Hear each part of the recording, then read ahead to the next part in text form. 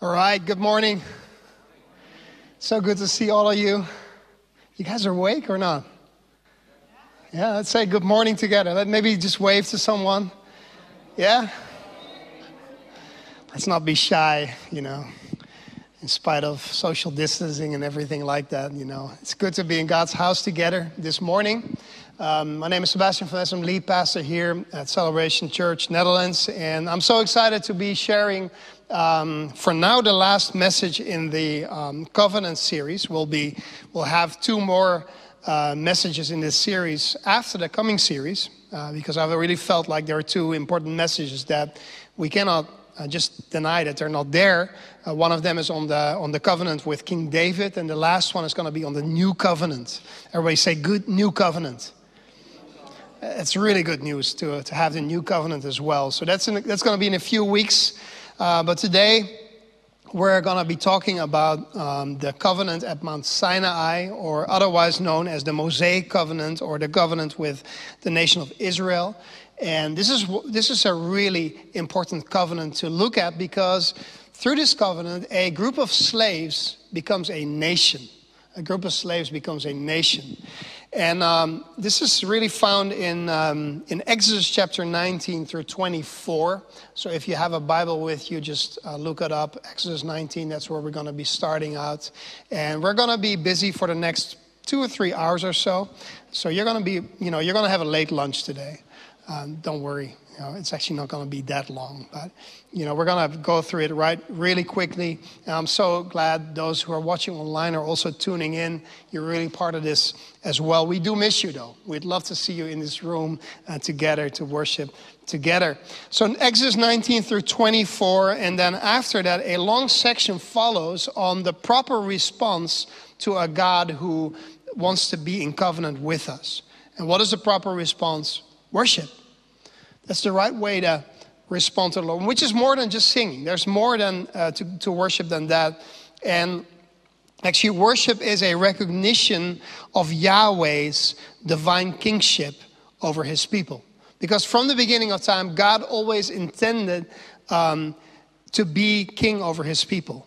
So not a human king. Yes, God uses humans to provide leadership, but it's actually about God being king himself, Yahweh being king himself over God's people. That's how he was supposed to lead the people of Israel, but also that's how he's supposed to lead us as his people, as his church. And Deuteronomy, just for the record, also has a section on the Mosaic covenant in there, which is in chapter 5 and following. We're going to be looking at that a little later.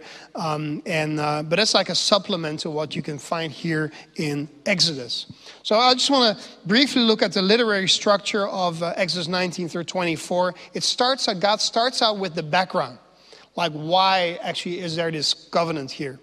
And then that's in chapter 19. And then there's the 10 words, or the 10 commandments in chapter 20. Now, why do we say 10 words? Very simple, because the Old Testament never refers to the 10 commandments as the 10 commandments. It refers to them as the 10 words. And actually in the New Testament, the word commandment is used, but you can't find that in the Old Testament. So that's why I'm using this term here.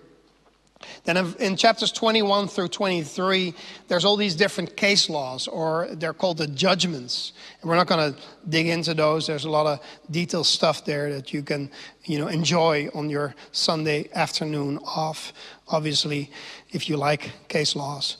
And then chapter 24 is the ceremony of covenant ratification. That's how we're going to end this message today, and actually our time together with something very similar that happened in the text here. And you'll find out what it looks like in a couple of minutes. So I love how God first presents the background for the covenant, how he reminds Israel of his faithfulness by leading them out of Egypt. So let's read Exodus chapter 19 from verse 1. But let's first pray. Father, we thank you for your word. God, your word gives life to us. It gives light to our lives. It's a lamp unto our feet, God. So open our eyes, open our ears to hear what you want to say to us this morning. In Jesus' name we pray. Amen. So Exodus 19 verse 1. On the third new moon, after the people of Israel had gone out of the land of Egypt, on that day they came into the wilderness of Sinai. They set out from Rephidim and came into the wilderness of Sinai, and they encamped in the wilderness. There Israel encamped before the mountain, while Moses went up to God. The Lord called to him out of the mountain, saying, "Thus you shall say to the house of Jacob and tell the people of Israel, you yourselves have seen what I did to the Egyptians, how I bore you on eagle's wings and brought you to myself. Now therefore, if you will indeed obey my voice and keep my covenant, you shall be my treasured possession among all peoples. For all the earth is mine, and you shall be to me a kingdom of priests and a holy nation. These are the words you shall speak to the people of Israel."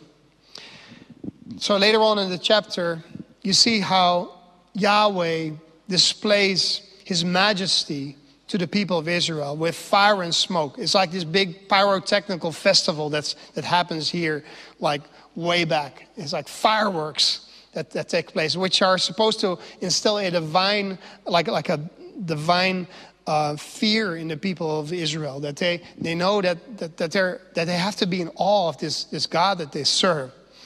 And it's a very interesting passage, actually.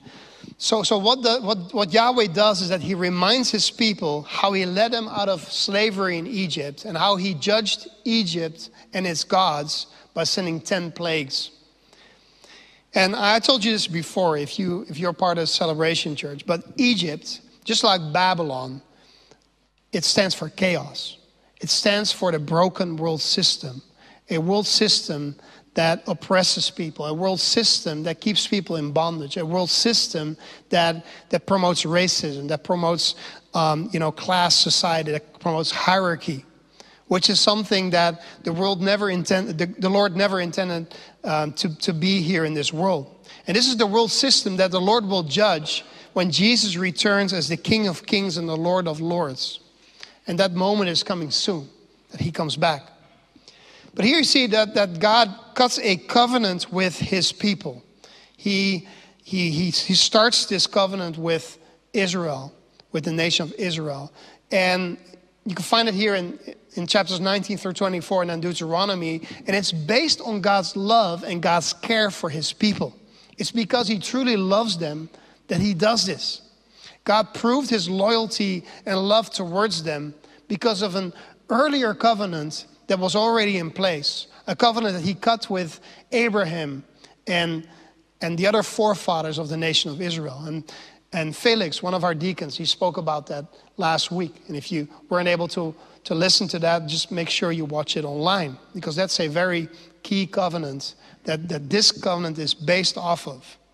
And God was still faithful to that earlier covenant. He even gives Israel a clear reminder of that covenant before setting them free from Egypt. So here, Exodus 19 that we just read is set in the wilderness of Sinai. But if we go back a couple of steps, when they were still in Egypt, when they were still living in the slavery of Egypt, and they were crying out to the Lord, this is what happens. This is in chapter 6 of Exodus. I just want to read the first 8 verses there.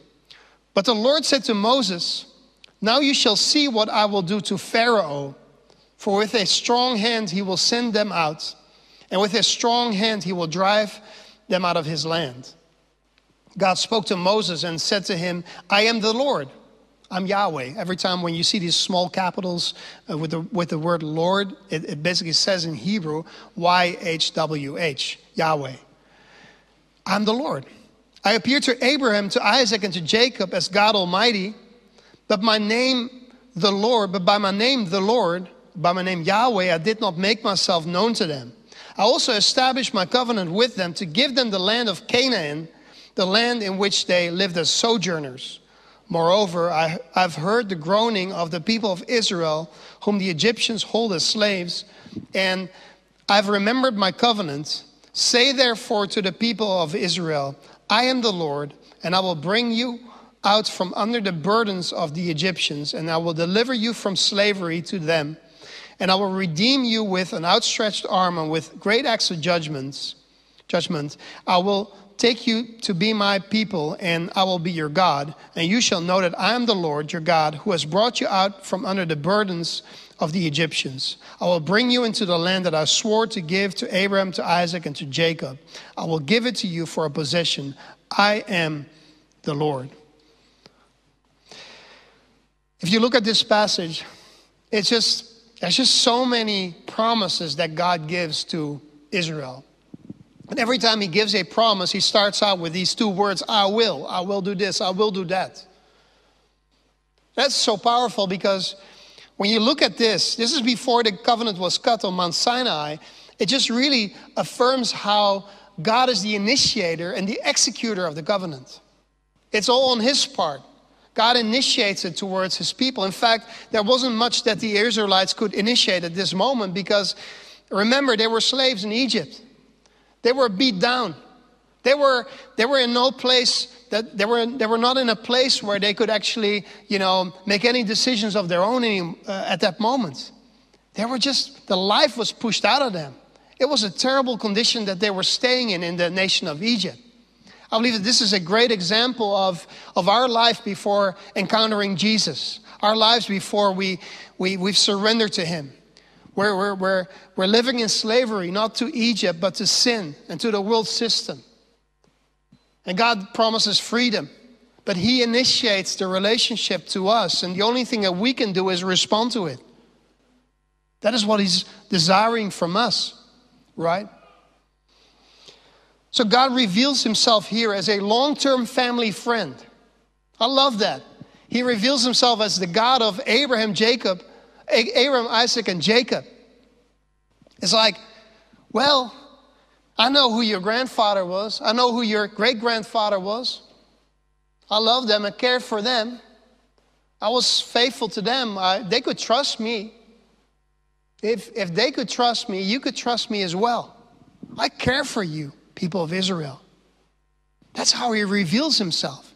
He isn't just some kind of God who shows up out of nowhere and leads them out of Egypt to the promised land. No, he's a God who actually knows his people, a God who actually cares for his people, a God who is actually the God of their forefathers, a God they could trust. And he reveals himself as the Lord. And I said it already before that every time you see those small capital letters, Lord, it actually says Yahweh, which is not like some title as Lord. It is actually God's personal name. It's God's covenant name. He's a God who wants to be on a first name basis with his people. He's a God who wants to be close to his people, who actually loves his people so much that he gives them his first name, which is very different than all the other gods and deities in the ancient Near East that didn't want their name to be known to the people, because otherwise the people could actually, manipulate them into doing things for them. This God was not afraid of that. This Yahweh is truly committed to his people that he lets them know their name.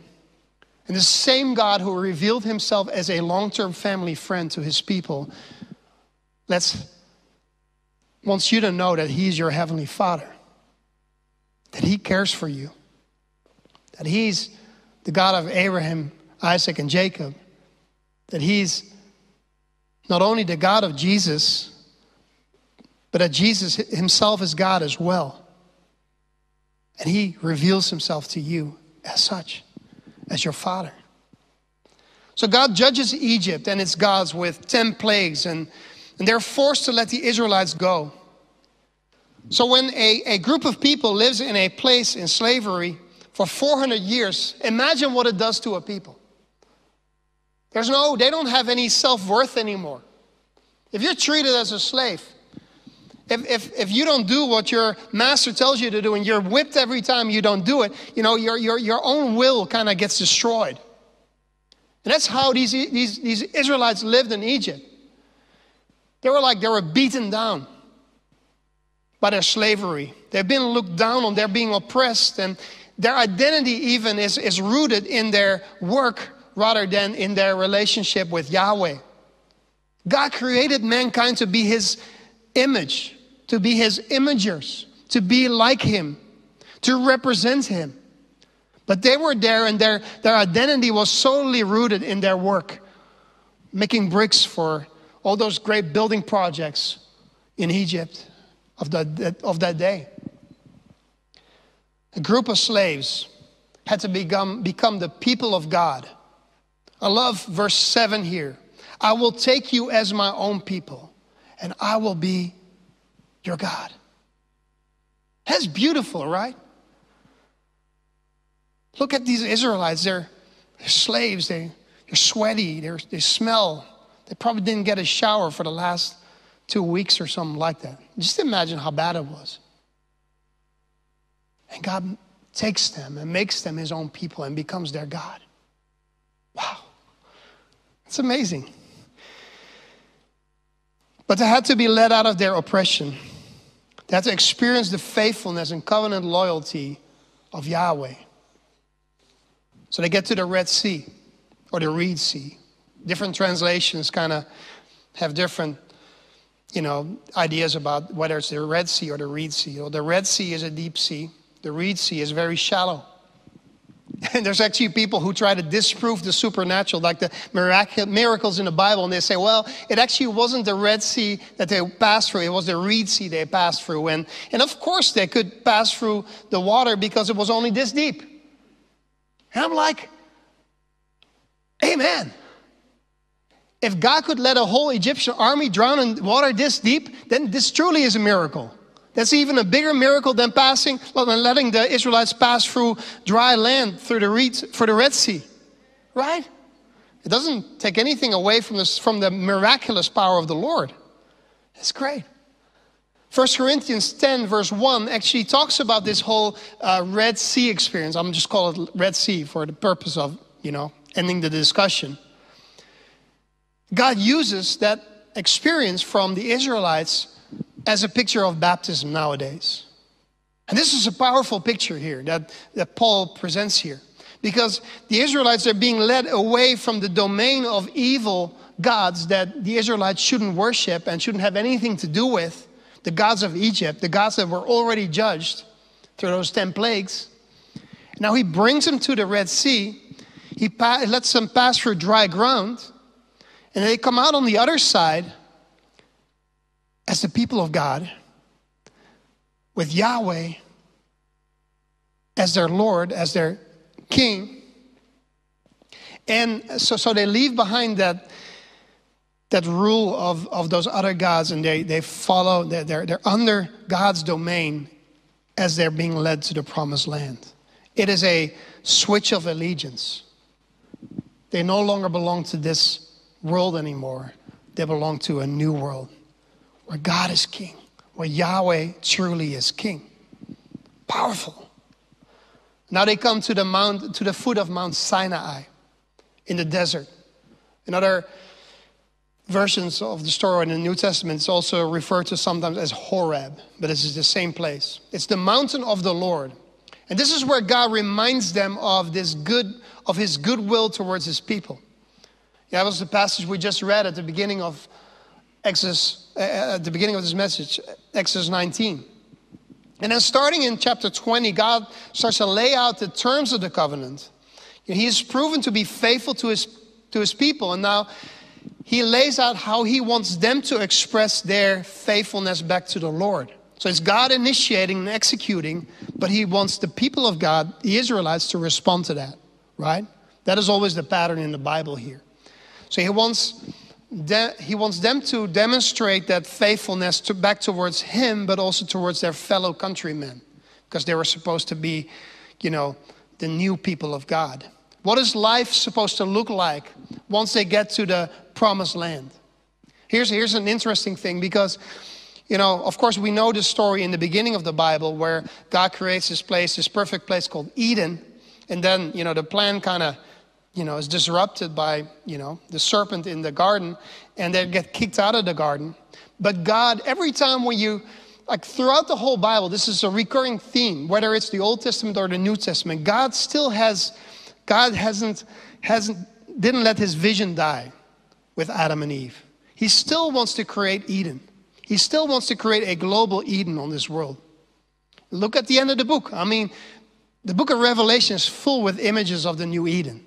But here also with Israel going to this place called Canaan, there's this small strip of land on the east coast of the Mediterranean Sea. This was supposed to be like a new Eden. This is the place where it was supposed to, where his people were supposed to live under his reign as their king, and where they could embody what it meant to actually live as God's covenant community. Where they could live truly as the people of God. In the new Eden here. That was the whole idea. How are they supposed to live as the people of God, as his treasured possession? And that is really what the Ten Commandments are about. They actually provide like a script for the people of God to show them what it means to live as the people of God in a new Eden. I just want to zoom in on a few of those commandments or words from Exodus 20, the 10 commandments or the 10 words. Just 3 of them, if you allow me. Otherwise 10 would take too much time, right? The first one, is actually very interesting. We could go into a whole theological debate right now about what's the first commandment. The Roman Catholics and the Protestants, they actually disagree with each other on this one. Because the Roman Catholics say, the first commandment is, that you must serve God, and then the second one is that you don't have images. No, I say it wrong. That's the Protestant version. Sorry, I'm confusing you. So the Protestants say the first one is Yahweh is supposed to be your God, him alone. The second one is don't have images. And the Roman Catholics, they see it as one commandment. They say, hey, only have Yahweh and don't make images as one. And that's why they don't have problems with having all this artwork, all these, these statues and this beautiful art in all those Roman Catholic churches, which is one of the biggest, divisions within the Christian church in the last couple hundred years. But based on solid contemporary scholarship, let me suggest that the first commandment actually is a little different than both these groups are saying. And I'm taking verses 2 through 6 as the first commandment. So it's a little longer, but they all belong together. And it basically says this: I am Yahweh your God. You must have no other gods before me, and you must not make an image. Not of Yahweh, not of all these other gods. Why no image? Because there's only one image of God, and that is his people. We're created in his image. That's why we don't make images. And the point that is being made is this: the first command calls Israel to only worship Yahweh in a sea of other options. So the first commandment is this: worship no one but Yahweh. And the image part just belongs to that. Worship no one but Yahweh. The second command is verse 7. You shall not take the name of the Lord your God in vain, for the Lord will not hold him guiltless who takes his name in vain. Now, if you are from a Christian background, most likely you've been taught that this means that you're not supposed to swear and use the name Jesus, like when you're swearing, when you're, saying some things that you shouldn't be saying, or use God in that. That's how most of us have been trained to understand this verse. But within the greater context in the book of Exodus, it actually gives new light to what this actually means. When you look at the grammatical context in Exodus, which is, for those of you who want to look up if I'm speaking the truth here, just look up Exodus 28, verse 29 and verse 36. With that in mind, I'm not going to read it now. With that in mind, a better reading of this verse is this: you shall not bear or carry the name of the Lord your God in vain, for the Lord will not hold him guiltless who bears or carries his name in vain. Now that means a little different than just cursing. Of course, cursing is not a good thing to do. Don't misunderstand me here. Please, don't start doing this. Don't say the pastor told me I could swear by the name of Jesus. No. We're not doing that here. But this command is about something different. It's about how we bear his name, how we image him, how we represent him in the world around us. That is what this command is about. So if I want to summarize what those first two commands are about, the first one is this: worship only Yahweh. Makes perfect sense, right? The second one also makes perfect sense. Represent him well. If we understood this, if the church of Jesus Christ around the world started to understand this, that we would represent him well in the world around us, the world would look like a different place. I don't think people would be as against the church and against us sometimes as they are today. We would be super relevant. Not because of, great music and light shows and all these other things. No, we will be relevant because we represented the King who made those people who are still far away from God. And we would represent him in a way that actually, bears his name, that actually gives glory to his name. Makes sense. Third command is this one. Exodus 20, verse 8. Remember the Sabbath day to keep it holy. Wow, Sabbath. That's like a curse word in the church sometimes these days. Because, it's the law. No, it's not the law. Yeah, it is, but it isn't.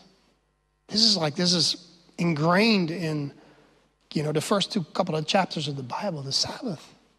And we're not going to switch our day of worship from Sunday to Saturday. We're not even going there. But there's something about the Sabbath that is so important for us as Christian believers to also understand. And I just want to briefly dig into that because in a couple of weeks' time, when we get back from holiday, when we're rested, when we experience our Sabbath in France, I'm going to talk to you about the Sabbath. No, just a few things here. The rest and the shalom that we can experience on a Sabbath, on a day of rest, is a foreshadowing of the eternal Sabbath rest that God created us for, in which we get to experience close fellowship with him. Also, at the Sabbath, we invest in our relationship with the Lord and in the relationship with our family members or friends. A really cool thing about the Sabbath is this. The Sabbath makes everyone equal before the Lord. You know why I'm saying that? Because when somebody, has a Sabbath, honors a Sabbath, that means that they also let the people rest who work for him or for her. So it becomes this classless day. So you got these people that are servants, and you got these people who are bosses. They're all equal because they all have to rest on the same day. And this is like the anti-message to the hierarchy, to the oppression, to all these other things that you see in society this day, where we just have to work, and find our identity in that. No, on the Sabbath day, we can find our identity in Yahweh, in Jesus, and Jesus alone. And we're all equal at the foot of the cross. Black or white, Jew or Gentile, rich or poor, doesn't matter. Everyone is equal on the Sabbath day. It's a beautiful celebration. All these demonstrations that are happening today with, Black Lives Matter and all these things. If we understood this message of the Sabbath, those things wouldn't be necessary. It's all here in God's word. It's super relevant. You also denounce the gods of production and the idea that your identity is tied up in what you do in your life or what your profession, your work, or what you do for God. There's a lot of people who find their identity in what they do for God. They're like, hey, God, am I not an amazing person because I do this and this and this for you? No. God wants you to find your identity in your relationship with him, that you're created in his image, that you can rest in him, right? The rest of the commandments, the other 7, they just flow out of these first 3. It's that easy. I'm not even going to get into that. That's homework for at home, That's usually what homework is for, right? It's for at home. So why is it important to have laws in place? We get to that at the end of this series. Within a new covenant, we have the Holy Spirit living in us. The Holy Spirit in us helps us to keep these laws. They won't be a burden anymore to us. We would love doing these because of the Spirit of the Lord that's living in us. But why are there laws? Why are these important? I just compare to this illustration. So imagine in the town or the city you live in, there's this busy street. And the local government wants to build like a playground. But it's right next to this busy street. They have these political parties and they start debating, what the playground needs to look like. And some of them are saying, well, there need to be fences there because it's dangerous with, the road there. And you don't want kids to run onto the street and accidents to happen. So let's put fences there. And then there's this other party.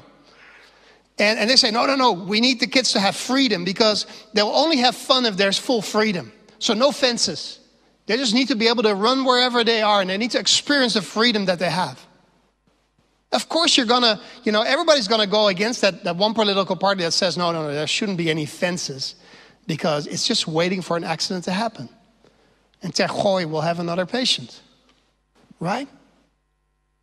You need fences. And that is the same thing with the Ten Commandments. They're like the fences in between,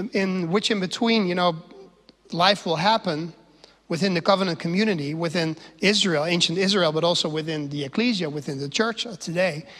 It happens within those fences because there's safety within those fences. And that's why the law is there. It's a gift. The law are the fences that God gives so that we wouldn't complicate our lives in 10 easy steps. That's what you see happening all over the place. Like people just complicating their lives because they just totally forget about the Lord and totally forget about, the boundaries that God gives. There's freedom within those boundaries, true freedom. 10 laws, 10 words, 10 commandments. 40 years the Israelites spent in the desert. At the beginning, you have the book of Exodus. You have the Sinai experience there. At the end, you have the book of Deuteronomy, the last book of the 5 books of Moses. And it's kind of like a sermon. And Moses kind of goes over the whole history of Israel. And in particular, everything that happened, and the Sinai experience. He presents those 10 laws again, those 10 commandments again in chapter 5 of Deuteronomy. But then there's chapter 6. And in chapter 6, God adds something to it. Actually, the English Standard Version that I'm reading, it gives this title, which is not inspired, but it's a good title. It says the greatest commandment, which reminds me of something that Jesus said thousands of years later. And it says this. It's a Shema. And Shema means listen. It's Hebrew for listen. This is verse 4, Deuteronomy 6, verse 4. Hear, O Israel, Shema Yisrael in Hebrew. The Lord our God, the Lord is one. Which means like there's no division in God. He's the only God that they can worship. You shall love the Lord your God with all your heart and with all your soul and with all your might. And these words that I command you today shall be on your heart. Powerful. Those are the same words that Jesus repeated, and he added to it, you shall love your neighbor as yourself. Remember that. The greatest commandment in the New Testament. Why did Jesus have to add that second part? Love your neighbor as yourself. Because if we keep the law from the right heart, which is what the Shema addresses, that we love the Lord your God, that you love the Lord your God. If your heart relationship is right with the Lord, with Yahweh, you will keep those 10 commandments. And when you keep those 10 commandments, the automatic thing that flows out of that is that we love our neighbor as ourselves. Jesus didn't need to add that second part to it. Why did he do it? Because of the hardness of our hearts, of the human heart. The human heart always kind of wants to do whatever's necessary to be right with God, to do everything, but they don't really care about our neighbor, But just This whole idea with the Ten Commandments was that Israel would find a way to live in close fellowship with God and live in close fellowship with one another, to live as the new people of the covenant, to live in the new Eden the way God always intended it to be. That was the whole idea here. And Jesus, because of the hardness of people's hearts, had to add that second part, love your neighbor as yourself. I love how author Carmen Joy Imes, who, by the way, has Dutch background, how she writes in her book the following. In the covenant community, which is Israel, but also the ecclesia, the church, every part of life is an expression of worship and loyalty to the God who has committed himself to these people. How they treat others reveals their heart towards God. The motivation behind the law keeping is way more important than the law keeping itself. The heart attitude that you and I have, our love for God, is way more important than those laws, because when our heart is right with God, those laws we will automatically want to do those laws. It's not even going to be a discussion. We're not going to murder. We're not going to, desire our neighbor's wife or whatever. We're not going to desire their animals. Who wants their neighbor's cat anyway, right? If we love the Lord our God with all our heart, with all our soul, with all our might, following the Ten Commandments will become the easiest thing. Shema, listen. Listen to the Lord. Listen and obey. And to close off this message, there's this really interesting chapter at the end of this whole section of Mount Sinai, which is Exodus chapter 24, which is the ceremony of covenant ratification. In other words, this is like a celebration of the covenant. That God is committing himself to his people, and that the people are committing themselves to the Lord. I just want you to see this. This is powerful, and this is going to lead us into a time of communion here today, and we're going to do it in a safe way. Don't worry. The people that are going to serve us, they're going to wear gloves, they're going to have face masks on, so it's going to be a safe experience together for the first time since the lockdown. How cool is that? Not just in our homes, but here in this place. Anyway, just look at this. Exodus chapter 24, verse 9. Then Moses and Aaron, Nadab and Abihu, and 70 of the elders of Israel went up on Mount Sinai, and they saw the God of Israel. They saw him with their own eyes. There was under his feet, as it were, a pavement of sapphire stone, like the very heaven for clearness. And he did not lay his hand on the chief men of the people of Israel. They beheld God and ate and drank. That's those few words, they just registered in my mind. They beheld God and they ate and drank. That is just probably one of the most powerful things in Scripture that you could find. Is like God is inviting us to his table. Those 70 elders, they represented the whole people of Israel. And now we as the people of God, and I hope you're going to celebrate this as home as well, we get to sit at the table of the Lord. We get to experience close fellowship with him. There's no more brokenness. There's no more, division between us and the Lord. There's no more division between us anymore. We're one in Jesus. We're one under that great name, Yahweh. We're one under that great name, Jesus, Yeshua. Yahweh saves. He invites us to his table. Why? Because there's only one thing that God wants. It's family. We're servants of the Lord. But even more than that, we're sons and daughters. We're sons and daughters. Yeah, you can clap your hands for that. Come on. He invites us to his table. He did that in Exodus. And what a great foreshadowing that is of the marriage supper of the Lamb, but also our present day depiction of that, which is communion. And that's why we're going to have communion today, because I just felt like God wants to seal something in our hearts today through this. No more broken fellowship between God and us. No more broken fellowship between us and our neighbor. Yes, we can have differences of opinion. That's fine. But we're all in agreement with Jesus. We're one in Him. So we're going to have communion today.